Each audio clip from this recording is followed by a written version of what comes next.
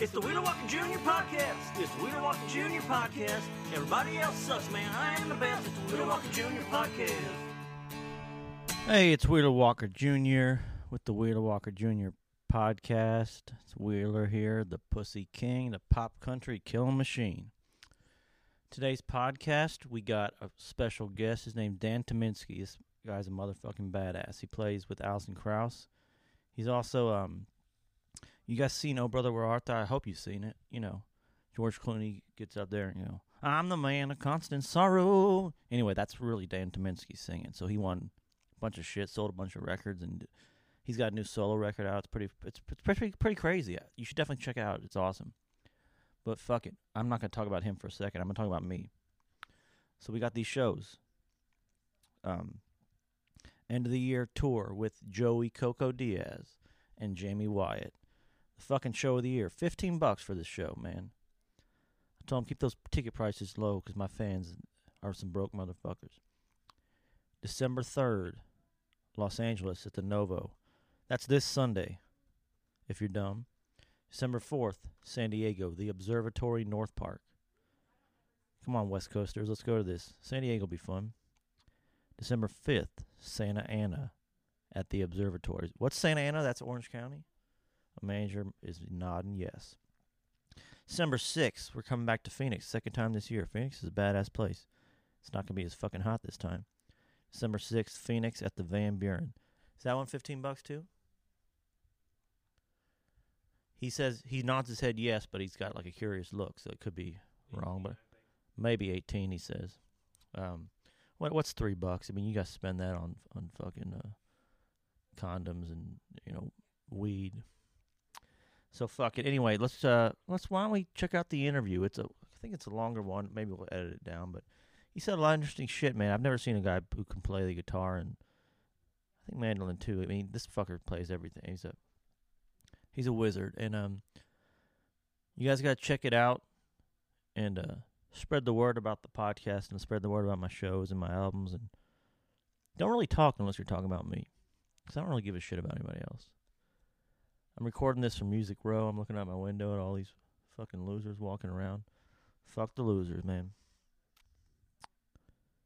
Fuck them all. Oh, yeah, I've also been getting some complaints about that. I turned the comments on my Instagram off, calling me a pussy, but, you know, it ain't about me. When I put a picture up with, you know, like someone I like, you know, someone I respect, and you guys are talking about their fucking tits and, you know, ass, I gotta take the comments off, man. It's not about me. You can make fun of me all you want. I don't give two shits, but don't make fun of my friends, or don't make fun of, you know, artists that I admire. It's just not cool. But I guess you being a Wheeler fan ain't cool either. So let's not be cool together. Just stop being a dick is all I'm saying. I'll see you guys at the shows. Oh yeah, both my albums are on sale for $6.99 on iTunes, and I think Amazon too. That's pretty fucking cheap, man. $6.99 each. Buy them both together for what would that be? $13.98. And Taylor Swift's new album's $13.99. Save a penny. Don't buy Taylor Swift's album since that fucking piece of shit won't stream it. Save a penny and buy both my albums. And I can tell you, I haven't heard Taylor Swift's album, but I can promise you, with everything I got, that both of my albums together are better than that Reputation shit. So anyway, here's my interview with Dan Tyminski, and hope you enjoy it. It's the Wheeler Walker Jr. Podcast. It's the Wheeler Walker Jr. Podcast. Everybody else sucks, man. I am the best. It's the Wheeler Walker Jr. Podcast. All right, I said we just get started. I'm here with Dan Tyminski. You got it. And Wheeler Walker Jr. here, and we were talking about the Starbucks app. We were talking about a little bit of coffee this morning. Yeah, well, here's the thing which I need to remind you of. One of my favorite bluegrass musicians, Dan Tyminski, doesn't know that the Starbucks app, when you use it enough, they give you they give you free shit. So you gotta see. Now, if I had any idea there was free stuff coming my way, I would have investigated this app more thoroughly. Yeah, well, the thing is that here's where they get you. They always get you. They get you because you don't know. they don't just give it to you. You got to say, I got some free stuff on. You got to tell them. You got to say, like, hey, they owe me some stuff. Yeah, I'm the personality type they invent that stuff for. Yeah, so you don't get anything out That's of it. right. I go, yeah, I think I'm owed some stuff. My new thing is whenever I give them the app, I just go, I think I have some stuff.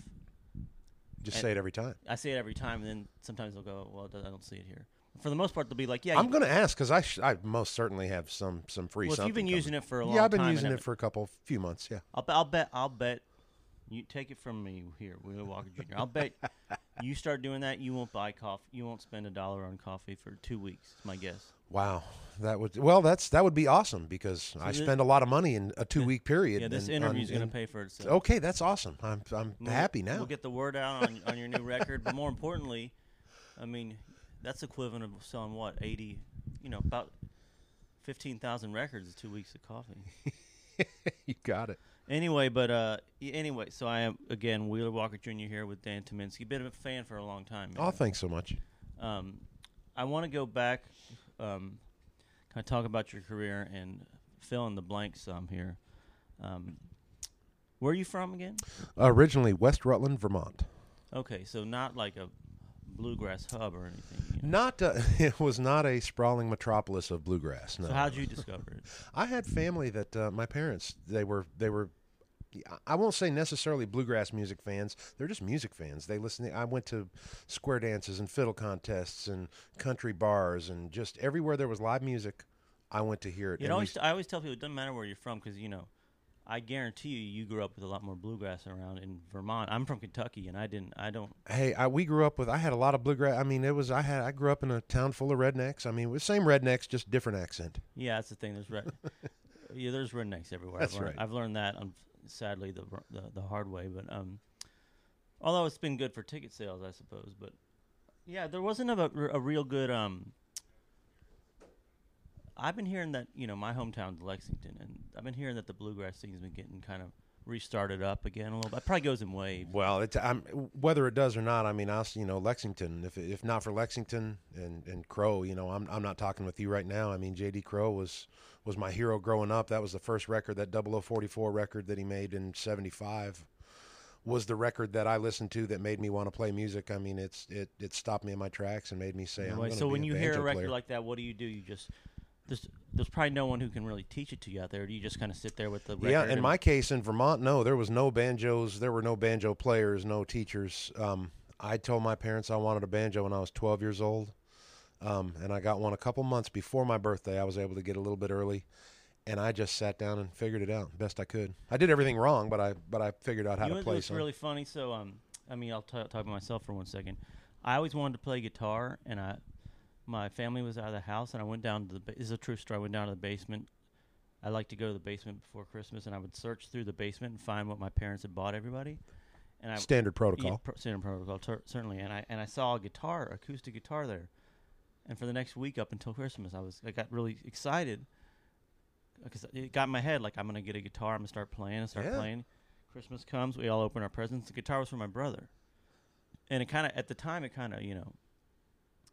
hit me like a ton of bricks. Like, I got all mad, and I thought about it. I was like, wait a second. But he's right next door. You just go grab it, It wasn't a big deal. So I learned. I just grabbed his guitar.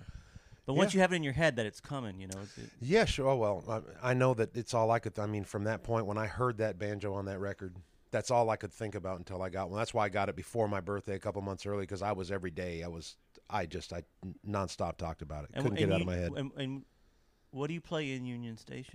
I'm the guitar player for Union Station. I play guitar and mandolin. I mean, guitar. I actually, I knew a couple chords on the guitar growing up, but I took up guitar when I joined Allison's band. I mean, I grew up basically a banjo player, banjo mandolin. Played mandolin in the band, prior to Allison's band, the Lonesome River Band, for 5 years. And when I got offered the guitar job, it was scary because I was not a guitar player. I didn't where did own one.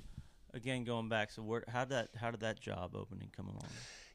We just became friends through hearing each other's music. I was recording with the Lonesome River Band. I was a mandolin player there, and they had heard a recording that I had done called "Looking for Yourself," way back when. We're going back now 26, 7, 8 years ago.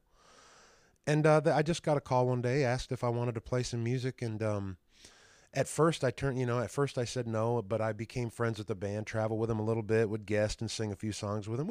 We became friends, and when the guitar job opened up, she offered me the guitar job, which kind of surprised me. I was really secretly wanting the banjo job. Yeah, but I'm a huge fan of Alison Krauss and Union Station, but I don't know the history of them too much. But was she kind of a child prodigy? She was like started when she was.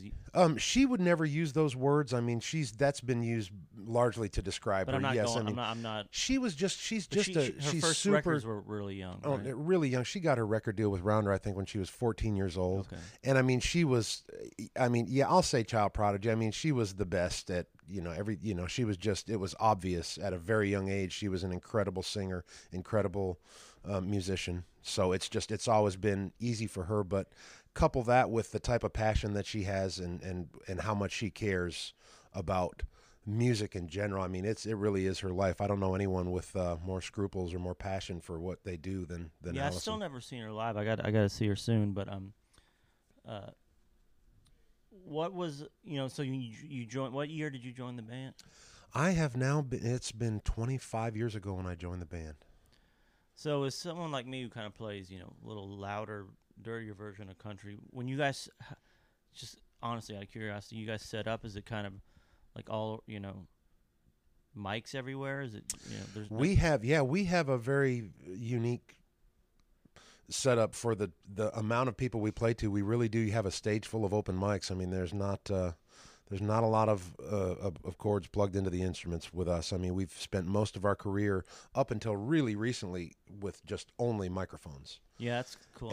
And a couple years back, they have some great stuff out there where you can really sound natural and amplify and some great stuff. So we've incorporated a little bit. I mean, our other guitar player, Ron Block, plugs in, does use a little electric. Our bass player plugs in. I have been my whole career. I mean, I am now at my ripe old young age of 50 years old. I am now starting to plug in for the first time in my life. So yeah, I mean, the old way of doing it, they would just be all around one microphone, right? Man, when you go back, yeah, you had one microphone that picked up in every direction, and you got to kind of mix yourself, which really did add a visual aspect that I think we miss now a little bit in that music. And also probably added a playing aspect too, because you had to play with the people. You had to choreograph. Who was close to the mic. It was a performance. It was a performance. Yeah, I mean, like someone like me, because I've been getting a lot more into bluegrass recently. Like, who are the people you say to go, if you were young bluegrass listener right here listening, go back and listen to blank Ralph Stanley. Go black. I mean, there's it's funny, the standards that I grew up with are still probably the standards today. Ralph Stanley, Jimmy Martin, Bill Monroe, Larry Sparks.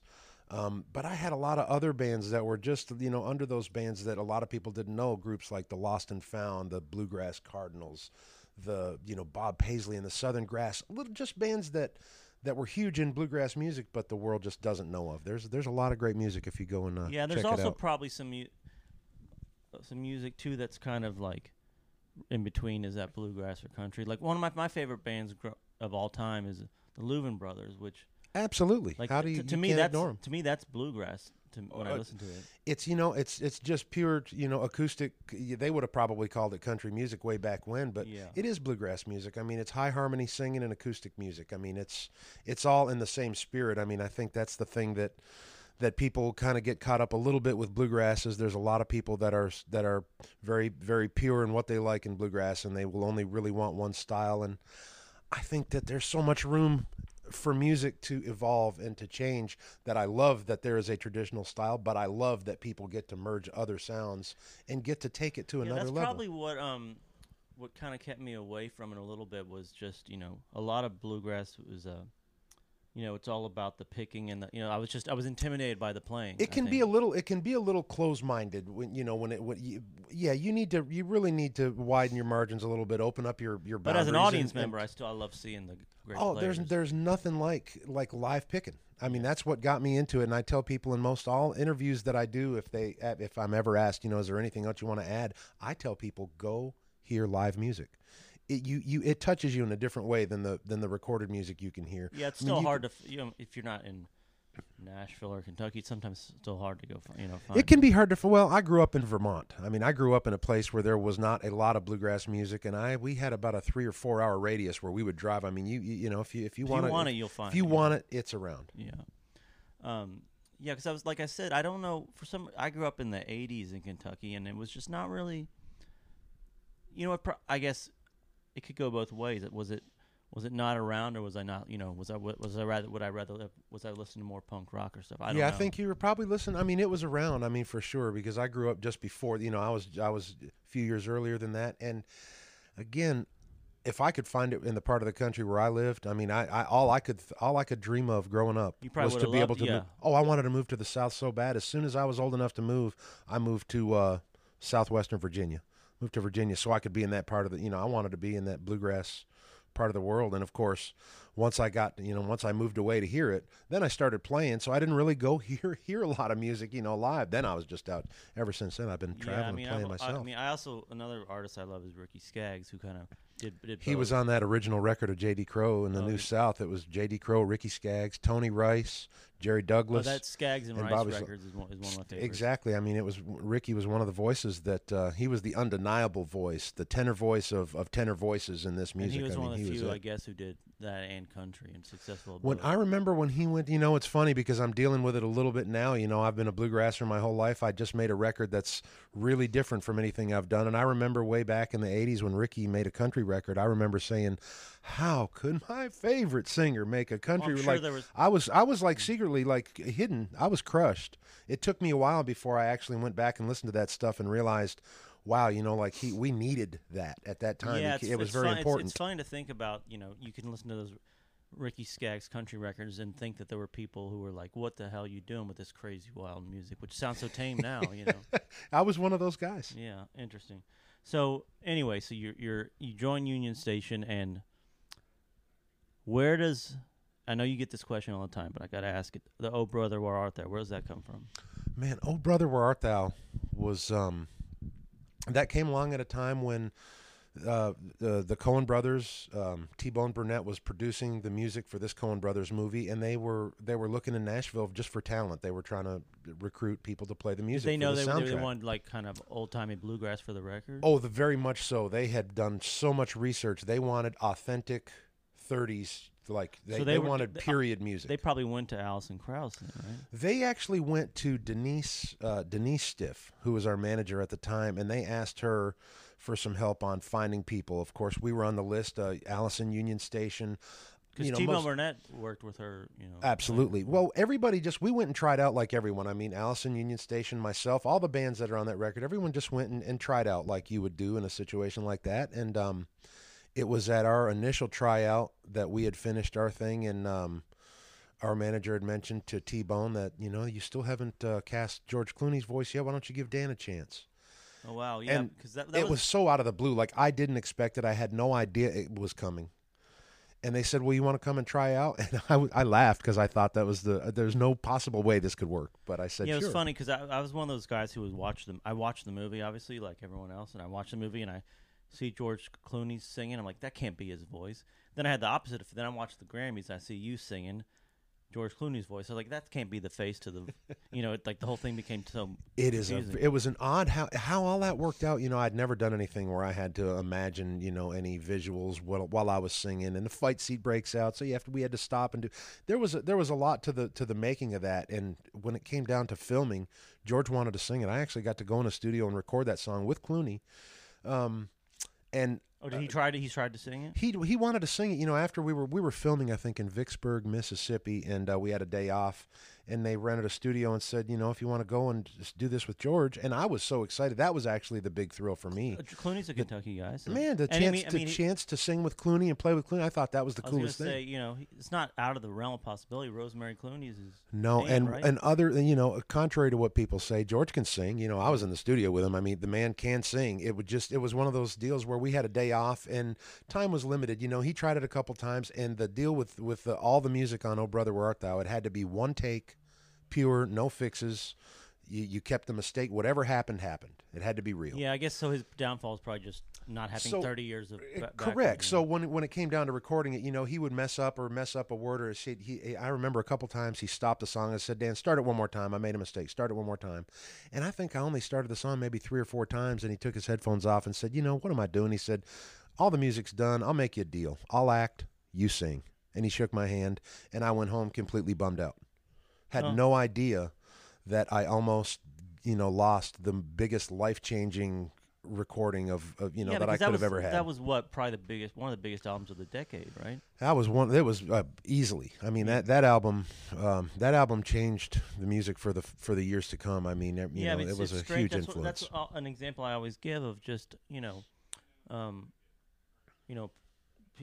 the people would say people don't want to hear bluegrass, blah blah blah. But it's just like you're just not giving it to them. If you give it to them, they're gonna love it. A lot of people that say they don't want to hear bluegrass really don't know what they're saying they don't want to hear. I mean, I've grown up in bluegrass, that was a bigger stage for it, and once they heard it, they wanted it. What it was it was a reason for people to turn their heads and look. Yeah. It gave people something so absurd, like George Clooney singing in a movie. Like, it just made people look that wouldn't have normally looked otherwise. And then once they did, lo and behold, a lot of people like bluegrass that didn't know it. Yeah, so just for people who don't know, Man of Constant Sorrow, George Clooney singing, that was you singing. Because that's another thing, too, with the music you grew up with. Was a lot of doing those old standards, all that stuff all the time. Because I'm trying to think. A lifetime of it, yeah. I would probably, my background, I probably heard Dylan sing it first. Yeah, very possible. Me too. In truth, yeah. Yeah. So, did you? I forget what else on that. Was that the only one you sang from that record? That was my only. I mean, there was a couple versions. There's a solo version with just a guitar and a vocal, and then there's the band version. There was one more instrumental version, "Man of Constant Sorrow," actually on that record as well, that John Hartford played on the guitar. So there was actually 3 versions of "Man of Constant Sorrow" on "Oh Brother, Where Art Thou." I'm trying to think too. Yeah. So I must have seen. I'm not being crazy here. I saw you on the Grammys playing it, right? Correct. We got to perform the song on the Grammys. I mean, that's the way that blew up. No one could have seen it coming. I mean, that's a big record in bluegrass. You sell 20, 30,000 records. It's huge. And that record went on to sell, I think, right at 10 million worldwide, which no one in bluegrass music can. That crazy. It's insane. More people bought the record than probably saw the movie. It was the soundtrack was a bigger deal than the movie. Yeah. So did that kind of change everything for you in some ways? It changed everything in a lot of. I mean, first of all, I was no one I don't think that plays bluegrass music is used to making any money, and that was a big generator. So it was the shock factor that followed was it's hard to process what goes along with that, and then you become aware that there's a big responsibility that comes along with it, because now people see you as in a certain way, in a certain light. Now you mean something to someone, where prior to that it really doesn't matter what you do when you walk on stage. If it's good, they like it. If it's bad, they walk away. Now they have an expectation, so the responsibility picks up, and the people that come to the shows change. The demographic of who you're used to seeing in your audience changes. You're playing to different people, so a lot changed with that I never could have expected. I mean, did you so that the album comes out, 10 million copies, Grammys, was CMAs too? CMAs, the whole thing. Yeah. Mm-hmm. You won. I assume you won the Grammy. Yes. And did you win a CMA too? Yeah, we kind of swept everything that year. It was a goofy year. Yeah, you got a whole trophy case. You had to buy a trophy case probably too. And you had to buy. I bought one. It's empty. I'm not using it for anything. But you bought a trophy case and filled it up. So after that, did you go back to Union Station, or did you start? Is that when the solo thing started? Never did want to do anything outside of Union Station. I mean, there were offers after that to do records, to take the next step, kind of in that direction. But honestly, it was nothing that I wanted to do. I felt like at the time, I was, created to fill the role that I was filling in Union Station, and I mean, anything that I got to do peripherally was just a bonus. And there was no, maybe you wouldn't say, but there's no like animosity from the other guys in the band. Like this, Dan's got a hit record out here. I think it's just more like just shock. I don't know. I am so. I have been so lucky an entire career. 25 years playing with people that I love so much outside of the music we play. That's probably the biggest. That's the biggest gift of this band that I've been in. I love the music we played. I do. I wouldn't trade it for anything. But the people outside of the music that we play, the people in that band, I hold them in the highest regard through and through. They're people. So was there maybe some ribbon, like you're busy after a show, like hey man, you can't pick up your guitar because you're a big No, star. well, see, here's the thing. Whenever any one of us have done anything outside of the band that has trickled back toward the band, I mean, the band profile raises. So, That's true. Yeah, so how can anyone be upset when you're used to seeing so many ticket sales? Now all of a sudden they've tripled, and now you're selling 5 times the amount of merch, and it's just. When something grows that much, there's so much trickle down in the peripheral that I think everyone's just thrilled. Did the Robert Plant, Alison Krauss thing help with that probably too? When Allison went out and had a huge record with Robert Plant. Well, I love that record. And now we go out and play Union Station shows. It's the same thing. People, just everything anyone has done. You play some of those songs when you guys play? Oh yeah, we had to. I mean, yeah, we try to cover some of everything that we have out. I mean, it's become a challenge anymore that we've been playing so long. It's hard to touch every record and still want to play the new stuff you have. So, but yeah, we absolutely played. What are some other influences of yours that people may not think about? Like, did you listen to much rock and roll growing up? Or? Okay, all my friends listened to rock and roll. So my deal. I grew up almost completely without listening to any music that wasn't live. I didn't own a stereo. I didn't have a tape player, a CD. I didn't really have any recorded music. But I loved live music, so I listened to all the live music I could. Now, none of my friends listened to bluegrass. They were all Zeppelin and all. Zeppelin, AC/DC, Def Leppard. There was a lot. It was all rock and roll. I love the heavy rock and roll, like percussion, the big drums, big guitars like that. Just freaking it feels like I love the So was it weird? Your buddies weird for seeing you like playing these shows where the audience is sitting down and you're like. Man, my friends never really saw me play. It was so rare. I mean, I traveled. I never hardly ever played anywhere near where I live. Did you see my many friends rock never shows saw me. growing up? I never saw a rock and roll show. Not one. I was the only one of my friends that didn't see a rock and roll show. Yeah, I mean, never one. Strange. I mean, did you? I was so it killed me because every weekend they would go to see whoever was in town, in Boston or somebody, right? And I was out, I was somewhere every week, literally every weekend. I was somewhere listening or playing live music. Who's taking you to that stuff? Your parents? My parents, absolutely, my parents. And then I started playing music with. I had an older brother. I played some music with for a few years. So yeah, I from when I was 5 or 6 years old until I moved away, I heard live music every week somewhere. That's crazy. Yeah, I mean, it was a rare thing for me to see, because I only really. We would drive to Cincinnati, which wasn't that far, or we'd drive to Louisville to try to see stuff. There wasn't that much stuff. I mean, the big stuff that I was, Guns N' Roses would come to Rupp Arena or whatever it was, or pretty far from, bluegrass music. But I didn't say. I think I needed those. I need to go. I spent so much time in the record store flipping through stuff, which sounds like you didn't do so much of. I didn't, but it wasn't necessary. I didn't have a plan or any reason that I did this. It was just the circumstances that I grew up with. Didn't have a lot of live music. I got to hear it every week, so I didn't Jones for records or to play. Like when I was home, I had an instrument in my lap trying to figure out how to make the sounds that I just heard. I guess if you heard it live every week, you probably not. You don't need the records in some way. It both helped and hurt me. I mean, I think overall it helped me because getting to see it and then go home and have to remember it, you remember it a little differently than you actually heard it. So you ultimately kind of you make your own style. You end up stylistically doing things that are unique to yourself because you don't really remember how to copy it exactly. I always feel like the best musicians are kind of the self-taught ones. I feel like the same thing. I mean, I would go back and take some music classes if I could because I think it could have helped me in some areas.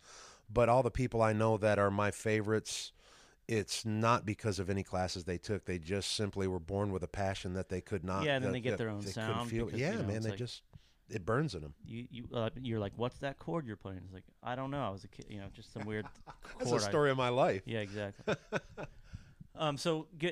So about that time, Oh Brother comes out. You're still with Union Station. You're starting to get offers to do solo records and stuff. Yeah, there was a lot of attention, following Oh Brother. It became such a big deal that I had to ask myself if that was something I was even considering doing, and it just wasn't. You loved the Union Station so much, you were just waiting for a break for that, probably to If you wanted to do anything, see. I just really never did. It was one of those things, like I felt like I've always kind of rode the wave, whatever was under me. When I found myself in the middle of Union Station, I've never been so filled by music and so challenged by what I had to play. There was just no part of me that was looking to do anything else. So when did the solo record thing come from? The first solo record that I did had nothing to do with wanting to go out on my own or do anything in a solo sense. But I had a friend, Tim Austin, who had started a record label in southwestern Virginia, and he was just looking to he needed to put out a record. And I had a little bit of time and knew a lot of people that I had an opportunity to record with a bunch of my heroes and friends, and so I made that first record, Carry Me Across the Mountain, way back when, just to kind of help my buddy out and for the fun of making a bluegrass record. Didn't really consider there was never any solo intention behind that record. Did you tour behind that one at all? I didn't. I did a couple shows. Technically, I think I went and booked maybe like 3 or 4 festivals, and we went and played. But I didn't. I couldn't say that I toured behind it. No. When I had spare time, we would play a show or two to have fun. But I never toured with. It was never a record that I could reassemble the band to tour with. So for me, I would have to skip ahead to the next and only other solo record I've done in that bluegrass world, which was Wheels, that I did like maybe 10 years later, a long time later, which again, I found myself, this was around that time that Allison and Robert Plant were touring. Okay. I found myself with a year off and thought, this would be great to go out and see if I couldn't play a little bluegrass music. How'd that go? So that was like the most fun I ever had. We got our old mandolin player from Union Station, who used to be with the band when I first joined, Adam Steffi. One of my favorite musicians in the world, Ron Stewart, another one of them, Justin Moses, and our bass player from Union Station, Barry Bales. Kind of my dream team. Yeah. Of bluegrass guys. I mean, it's my favorite rhythm section in the world. I was so spoiled. I got to tour with those guys for a couple of years, and we made the record Wheels. And the purpose for the record Wheels, again, it was not to have a solo career, but it was because I knew I wanted to go and tour with these guys. I wanted to have a record that had those guys on the record when we did our shows. So we made that record specifically for that band of people. So was it the standards again, or was it originals too? It was a mix of both. When I went in to record Wheels, we started booking shows, and I think at the first day in the studio, I only had like 2 or 3 songs that I knew we wanted to do. We literally found that material while we were in the studio. We were making phone calls. We were writing songs. We were trying, some of that stuff like we wrote the day we recorded. Some of that stuff people sent us the day we recorded. How'd you have that freedom? Did you know this? Was it your studio, or is it? Well, no, I knew that I had the first day. I knew I had enough stuff to keep us busy that day. So and during the course of that day, we found enough stuff to keep us busy the next day, and you weren't, wrote it. There was no on the clock hurry up. Well, there's an on the clock. I mean, we were paying, but as long as we were, as long as the red button was on, we're good. The only time you're really worried is when you have nothing to record. So again, we were fortunate that we found the stuff that we needed in time. I get worried about going to the studio without being prepared because I see that's my money just like racking out. Yeah, it is. It's one of those things. Which kills me. I'd love to just go in and just dig around. My tombstone will not read "Here lies a man that really had it together." That's never been my style. It's worked out pretty well. Well, I tend to have enough OCD that I can submerge myself in whatever is immediately in front of me and not really worry about the peripheral too much. I got OCD pretty bad, but it goes the opposite way, which is, I'll be in the studio and, the producer, my buddy Dave goes, this needs one more verse. And I go, well, I wrote 3 extra verses because I don't have time to get the inspiration in the studio. I don't have the money to get inspired to write another verse. So I'll just overwrite the songs to make sure that if we need basically all my lyrics are, 10 pages, just to overdo it, just to make sure I'm ready. But also it's easy. I'm just rhyming swear words. I already know what it is. So let's get to the new record, which is what you're here, to let people know about. Where did this one start? Actually, let me go back 1 second, which is I heard you had a hit with Avicii. How do you pronounce it? Avicii. Oh yeah. Where does that come from? Okay, Avicii, Swedish DJ. I mean, if you could line up 20 Swedish DJs, I wouldn't be able to tell you. I get a call one day from my assistant who says, someone reached out, wanted you to do a song on their record named Avicii. Are you familiar with this artist? And I said no, and she said, well, he plays EDM music. And I honestly had to ask what EDM music was. I did not know what EDM stood for. So she explains electronic dance, you know, that stuff that goes, and I thought, oh, okay. Hey, thank you, but no thank you. Yeah. I mean, I just said no thanks immediately. Yeah, I'm just like, I don't do ecstasy, but I said, right. That's exactly. I don't do X, so I'm not going to do this. She said, would you like me to send you the song before we give an official no thanks? And I said, well, sure, send me the song. So as she's sending me the song, I text my daughter, Catherine, who's at the time, she's a teenager, she's 19, she listens to everything. I say, hey, you ever heard of Avicii? And she texts back, she says, yeah, Swedish DJ, why? I said, he wants me to do a song on his new record. And she texts back one word, bullshit. And I looked and I was like, this is my sweet little girl, what the hell? You know, and I look and I start to respond, and the phone rings and it's her, and she's like, Dad, what in the hell are you doing? Are you serious? Like, is this a joke? Are you punking me? Do you know who that is? Like, she went on and on and on. I'm she with said you, yeah, I didn't She went on and on. She was like, listen, she goes, if, quote unquote, she goes, if you don't do this, I'm out. We're done. She said, you don't do this song with him. Threat, yeah. Right. I'm thinking, oh my gosh. So anyway, I'm happy that she's so excited, and the phone buzzes, and I know that the email comes with the song. So I say, let me listen to the song, and I'll let you know what it's like. And the bottom line was, I listened to a song that I really, really liked. I mean, it was perfect for me. The content, the key that it was in, everything about it just made sense for me. I didn't have a version of how it ended up coming out. I mean, you know, when I heard what it ended up being, I was blown away. I mean, I had no idea what was going to come. There was so much where'd you going record on. it? I recorded it here in Nashville at a studio called the Doghouse, and I recorded it just basically to a click track. There was no music. Was he around? Was he like no? Skyped We were sending stuff back and forth, L.A. to Nashville. So I never met him at the time and didn't know what the song was going to sound like. I just knew the Swedish keys. DJs go to Vegas and make like $10 million a weekend or something crazy, like maybe not that much, but something crazy. It's kind of ridiculous. I got to go to Ultrafest and perform that song to 60,000, 80,000 people, and they're making some kind of money there because Avicii bought a hotel just for the week. He bought a hotel, like a several-story hotel. Made it the Avicii Hotel, I think, just for the week, and then when Ultrafest is over, I think then they sell it. Well, it's cool. It's cool to be open-minded, because for a lot of people, Avicii and Union Station should hate each other. You should, it shouldn't make sense. Shouldn't make sense. So it's cool that one, it's really interesting. So what I ultimately learned from that was something that, and I'd done it a little bit in the past, but never quite so far. I got to step outside of the box, but this time I got to step way outside of the box, and I got to, and there was a reward I could have never dreamed. I mean, I would have never sought that out myself, had that offer not come in. So I look back and thought, wow, it was so worth, taking that risk, taking a risk. It paid off. And that's so weird.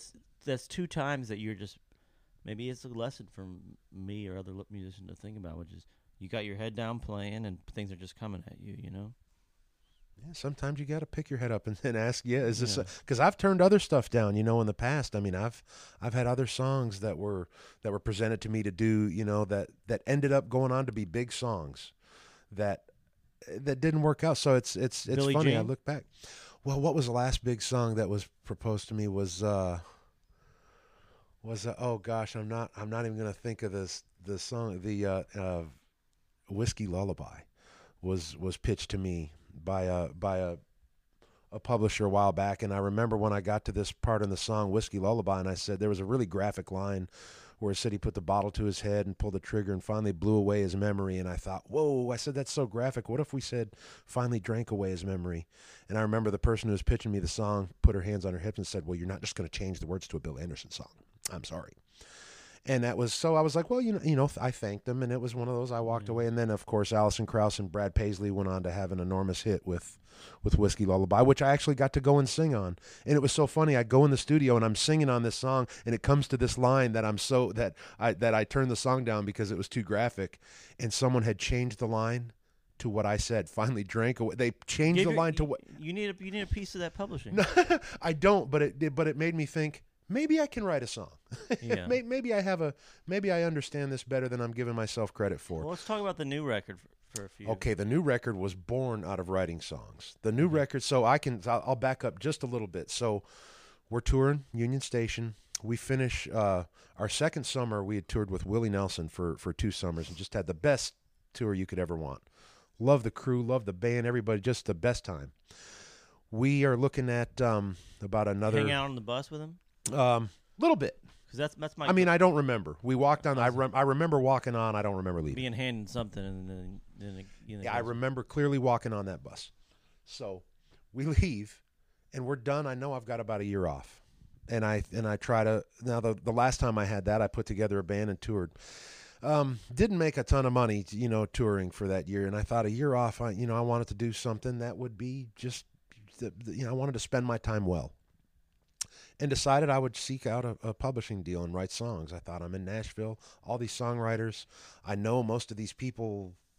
I'm going to try to write songs. So I was very fortunate that Barry Coburn at 1010 Publishing signed me to a publishing deal and got me, going to writers' rooms, almost like we're sitting in today. I mean, we're here on Music Row this morning. I've started to do some of that stuff, and I will say, I don't know about you, but the first few times, because I've written my first record was just me writing by myself, and when I started doing those sessions, it's weird. It's like, it's like having sex on a first date or something. It's very strange. Yeah. When I took my pub deal, I wanted to write, I said mostly by myself, and he said, would you be open to co-writes? And I said, well, sure, but, I like to take my time and really exhaust what it can be, so I really like writing by myself. But I found when I started to meet these new people, as awkward as it was, I ended up going places I would never have gone by myself. The ideas were outside of my box. Yeah, that's the way I look at it, which is, now that I've started writing with other people, is like they can only make it better because you can always go back to your version, but they can, You 100% get inspiration and ideas, and you go places. It's the right people, yeah. Yeah, that you wouldn't go. So my first, I don't know how many writes, so I take this deal coming off of that Avicii hit. So every songwriter that I sat in a room with, the first thing out of their mouth is, hey, let's try to write something for Avicii. Let's. And I really, it's not my wheelhouse. It's not how my mind I mean, honestly, even though I grew up bluegrass, I took a pub deal to write mainstream country music, popular radio music. Which is, by the way, got a lot more Avicii in it than it used to. Yeah, right. So I'm writing. I have no idea, what I'm writing, but I'm just trying to find I'm learning. I'm just learning every day. I'm in with these songwriters who are great. Every day that I leave, I feel like I've done something that I'm so proud of. Like it was a new thing for me. Songwriting I never spent my time songwriting. So I ultimately get in a room one day, and this is where this new record that I did kind of was born. I found myself in a room with Jesse Frazier and Josh Keir, 2 amazing songwriters, a lot of success on both sides. And we start writing one morning at 11 o'clock, and we work from 11 to 1:30. And we said, let's evaluate where we're at. And we look at the song, and we asked, honestly, guys, do we love what we're doing, or should we go home? And we all kind of agreed, yeah, we're trying to dress up a turd. Let's just stop. Let's just stop. So we're packing up our stuff, and Jesse Frazier goes, before we go, it's still kind of early. Do you want to hear one more groove? And we said, well, sure. So he presses play on the computer and plays what is now the bones, or what was the bones of what is now Southern Gothic. And he played this. It was just a real dark, vibey, weird thing. And I remember Josh Keir going, well, that's really dark. It sounds kind of Gothic. It's kind of goth. And I remember Jesse saying, well, if Dan's going to sing it, it's got to be Southern Gothic. And we looked at each other and we went, wow, Southern Gothic. It was like an interesting title. And we all just started chasing down that path. We got on, we Googled what is Southern Gothic and realized there was an enormously deep well of information and subject and content that we could draw from. What did you find? Southern Gothic, I mean, it's a whole movement. I mean, it's every type of immorality and every type of thing going wrong, and everything from mixing of the gene pools. I mean, from the physical to the metaphysical, spiritual. I mean, it's just a lot of like dark. It's just eye opening. Yeah, because I'll say when I listened to the new record, I don't want to say I was shocked, but I was definitely blown away by the sound, just because it's different with your than name everything. with your name. I'm like, oh, here comes the bluegrass music, and it was just kind of, and I'm not gonna lie, I give a lot of shit to the the kind of pop country world and stuff, but to me this is a little different. This is no. I think what it is, I don't want there to be a double standard. Why is Radiohead allowed to experiment, but a country musician isn't allowed to? Sure. And like what I heard was a bluegrass player kind of messing around in the studio, trying new sounds. Well, this is exactly what happened. So I found myself in a room with people that had vision and courage, and balls, and said, let's go, let's make something different. For me, I'm always excited at the chance to do something I haven't done before. Like that's the beauty of music, is the exploration, finding your way. So anyway, from 1:30 we started to work on this song, Southern Gothic. From 1:30 to 4:30, we wrote, recorded, sang, put all the harmonies, everything you hear on the title track of that album was created between 1:30 and 4:30. That was the track. We just sent a demo to mix it. We literally kept everything from that 3-hour period. And I remember driving home now from this write. Now, and I've said this a little while ago, no desire for a solo career. That's just not, it does not burn inside of me. That's not, I don't pine for that spotlight. It's just not me. But I'm driving home and I'm listening to this song. And for the first real time, for the first time truly, I'm jealous. I'm jealous. I don't want to give the song away. I know it's got to be pitched. I know someone else is going to record it because I feel like it's a super song. And I'm just, for lack of better words, I'm just jealous. I'm thrilled, but I'm also bummed out. So I send it to my publisher. Everybody responds immediately at the same time. Smash! Oh my gosh! Wow! A lot of huge feedback.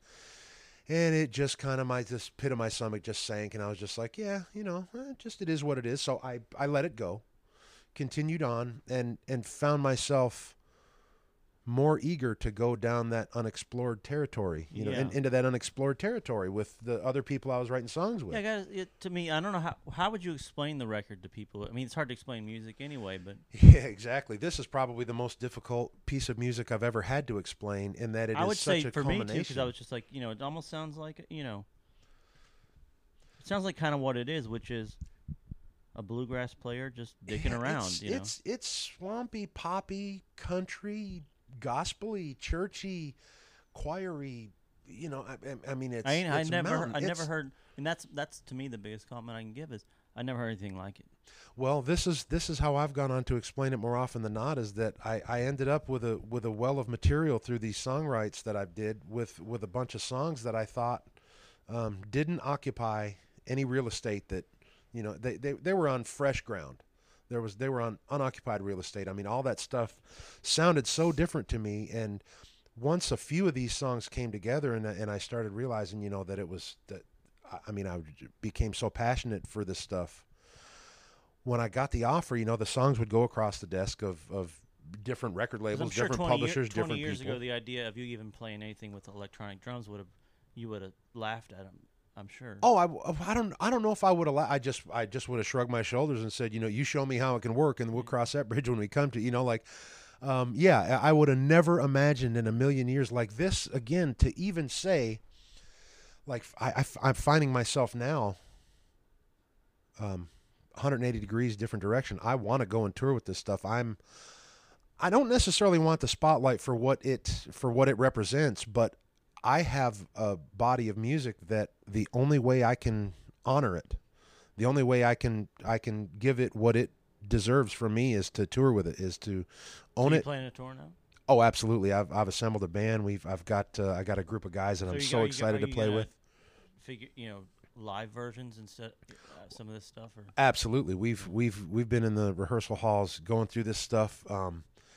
It's the most, not the most fun I've had, but it is as much fun as I've had playing music, getting to play with the big drums and the big, we're. Cause you guys know, does Union Station doesn't have a drummer, right? We have toured with some percussion in the past, but no, we're 5-piece acoustic. We've gone out with keys and drums in the past to experiment, to play around, but no, we're essentially 5-piece, no drum. Yeah, because I keep thinking, I'm trying to think what to on my back to me, which is always the important subject. I was like, maybe I should do a bluegrass record next. That's in my head right now. I'm like, but then But when that crowd gets there and they're ready screaming, like I gotta have drums, you know. So I tend to throw. It depends on who you're playing for, you know. I mean, you gotta. It's one of those things that I've only recently in my life even considered to who I'm playing for. Like I have grown up so tunnel vision with the type of music that I played, didn't consider if there was one person, 5 people, 100 people, 10,000 in the crowd. Just never mattered, man. I played music to fill myself, feed myself. That was it. So to consider, you know, that like this record that I'm making, Southern Gothic, it's a body of music that is it's hard to pick the crowd. It's like hard to say, well, this is the crowd I play this to, because you don't go to a bluegrass crowd and say I'm going to play you this music, but you also don't go to a pop crowd and say I'm going to play this music. Like, and your average country crowd, you just don't, you know. So it really requires some latitude from people. Well, take some balls too, because it's just like, you know, you just chose your own lane. It's something completely. Well, this is what I see. You know, it's funny. I've been reading some comments, and I try not to. For the most part, you gotta stay away from that. I really don't. But it's funny in this one. What I've loved the most actually about this is that all the comments have been either 5-star or 1-star. Like there's nobody's lukewarm on this thing. What's funny is that's always the thing I tell. You know, that's my go-to quote when I talk about my records to people. It literally is. You go to iTunes. It's greatest album of all time, or 1. This man's going to hell. This is not what country music's about. So it's always averages out to 3, which pisses me off. Sure, but I love that. I love that there's people passionate. All the 1-stars, you know, I'm looking at all the 1-stars, and it's people that, you know, there are millions of people out there that I am forever going to be Max Baer. I'm Jethro Bodine. They see me, you know, I am Man of Constant Sorrow to a entire genre of people out there. Well, with that kind of exposure, it's kind of hard not to be. Correct. So. This is funny. I have to laugh because I heard in a couple of comments someone said, you know, well, you know, he's done it. He's sold out. And I thought, if a man were trying to sell out, this would be the worst possible formula. Like, show him your bank account, you know. You could sell out. Oh, my goodness. You know, if you're going to sell out, you're going to take something that is tried and true and right down the center of what's already been done. And you know, like I am so nervous with this one because this is the opposite of a sellout. This takes like I found myself. I don't understand it because I would love to sell it. I just don't know how to do it. Right, like yeah, if I knew how to, it would be easier. No, with this one, I feel so strongly about this music that I'm not concerned. You know, I mean, the people that will like it will like it. The people that won't. I encourage everyone to just have an open mind, you know, and say, do you like music? Yes or no, and realize all music evolves. I encourage people to listen to it because it's certain. It's like nothing I've ever heard, you know, but it's still got that southern, you know, flavor to it. There are a lot of influence. It's an American quilt of music. I mean, there's, you know, if you imagine how they made those quilts, all those ladies would get together with their own, you know, but they came together to make something, you know, beautiful and precious. I look at this record like that. I mean, the influences, they are from all genres of music. It doesn't lean on any one thing.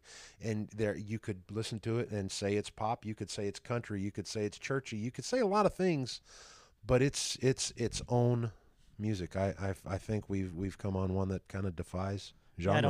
I don't know. I can't think of an album to compare it to, you know. Which again, that was one of the things I loved about it. The biggest compliment. Yeah, that's one of the things. That's why I'm so passionate about it. It's outside of the box and it's new and we're not trying to say we're not trying to do anything which that, is kind of the has been done of the music you grew up with, because the thing about that stuff you listen to is, you know, when I go down that rabbit hole, there's 50 other albums, 100 other artists you can, you know, listen to that. I have spent 40 years now. For 40 years, I have played the same bluegrass songs, the same arrangement, the same way, and there are bands that assemble and play entire careers that never play an original song. They play. I mean, that's kind of what you do in bluegrass. You honor that stuff that's been there, and you recreate those songs. I mean, you know. Do you think it's stifling sometimes to, you know, that real traditionalist movement that they can almost become its own kind of cliquey kind of, you know? Boy, take anyone out there and have them eat the same meal the rest of their life, man. You want something else eventually. Yeah, I mean, my friends who are kind of in that scene are just like, you know, they're like, just I need to take a break and just crank Zeppelin for a year, you know? Yeah, I mean, I've always believed there's so much room for it. Now, I have been I have worn kind of those bluegrass blinders. I've played one pretty, one very specific type of bluegrass music my whole life. That's what I've been into. But man, I love everything. What are some new albums you're digging? Anything? Well, okay, you're talking to someone who doesn't really do out like this is so weird. I'm a recording artist that doesn't collect music. You're still like that. Yeah. I'm still like that. I still don't have a stereo. I still don't have a record collection. All the music I have is on my phone. The last thing that I checked out, what I put on to clear, I think like the best of Freddie King.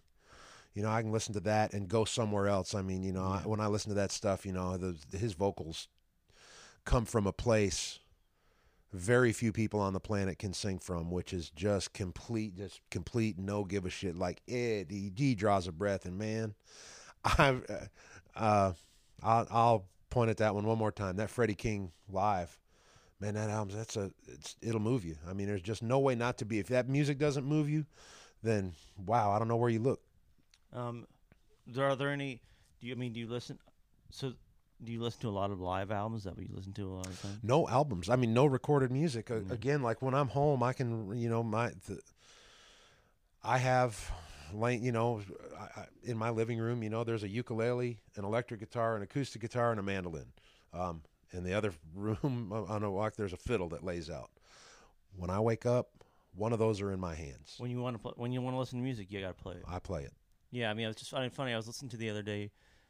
It wasn't even that long ago. It was a Ricky Skaggs live album put out from I think Charleston somewhere. That's a great record, but it's different than listening to a record. It's just like you're there. It's like overhearing a concert. It's rare when I do, but when I do, I'm trying to think of the last live record. There's one with J.D. Crowe and the New South and live in Japan, back from the mid '70s when that band was together. And it's not the best mix in the world, and you listen to it, but live music just turns me on. I don't know how to say it. Yeah, so even if I'm going to listen to a record, oh man, how do you not love Nashville? Yeah, well, yeah, I grew up in Kentucky, like I said. My mom's from here though, so we'd be here every week. So I kind of grew up here in a way. Well, I feel like I grew up in Kentucky. I get accused of being from Kentucky more than anyone I've ever known. People just automatically assume I'm from Kentucky. I feel like there's a part of me that is Kentucky because that's just where it's everything that I grew up with. The license plate with Bluegrass State, but I never really listened. It took me a while to kind of, because you always want to rebel against what's around. So it's like it took me a while to kind of get back into that. Yeah, stuff. I think that's normal. Yeah. But anyway, awesome. Thanks so much for talking to me, man. Hey, I appreciate it. Thank you for taking some time to let me talk about this stuff. Oh yeah, I love it. I'm so happy. I want people to check out the new record and listen to it and. Just new music in general. Yes. We do. We want them to listen to this new record, but we want people to seek out music. That's what this is about for me. We want people to be fed by music. Yeah, and playing, like you said, like a guy who's been on the road for 40 years playing this type of music. A guy from Vermont just fell in love with bluegrass. I love stories like that, Never had a choice, man. It sucked me up when I was very small. Yeah, it's kind of, I would say, to me too, but it just in a more disturbing way, Yeah, got it. But yeah, I can't thank you enough, man. I really thank you so much. Oh, awesome. I'm gonna press stop here. Hold on. That'll officially end the interview. When the light goes out. Yeah. It's the Wheeler Walker Jr. Podcast. It's the Wheeler Walker Jr. Podcast. Everybody else sucks, man. I am the best. It's the Wheeler Walker Jr. Podcast. Anyway, that's Dan Tyminski. Don't forget to come out to the shows on the West Coast. Do you want the dates again? If you're still listening, who's still listening? Tweet me if you're still listening. I want to see who makes it to the end of the podcast. December 3rd, Los Angeles at the Novo. December 4th, San Diego, the Observatory North Park. December 5th, Santa Ana, the Observatory. December 6th, Phoenix at the Van Buren. WheelerWalkerJr.com. Twitter, Instagram, Facebook. What else we got? That's about it. Pornhub. Jay, I do have my own channel on Pornhub, so check me out on Pornhub, and while you're there, check out a video and whack off. This podcast, as always, is brought to you by Whacking. Like to jack off? It's pull on your penis till the fucking jizz comes out. And thank you, Masturbation Incorporated, for promoting this podcast again, giving us all that sweet old masturbation money. Talk to you guys later. See you fuckers later,